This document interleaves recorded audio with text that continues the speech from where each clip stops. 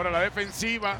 DG, 4 de 6 de larga distancia. Halliburton a la línea. Tapón de Mobley. Okoro se la va a entregar al afro. Y la estatua de la libertad con movimiento. Sí, señor.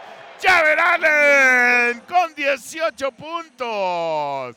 El robo y la clavada con una mano. La estatua de la libertad. Y los Cavaliers ganando por 26, 118 a 92.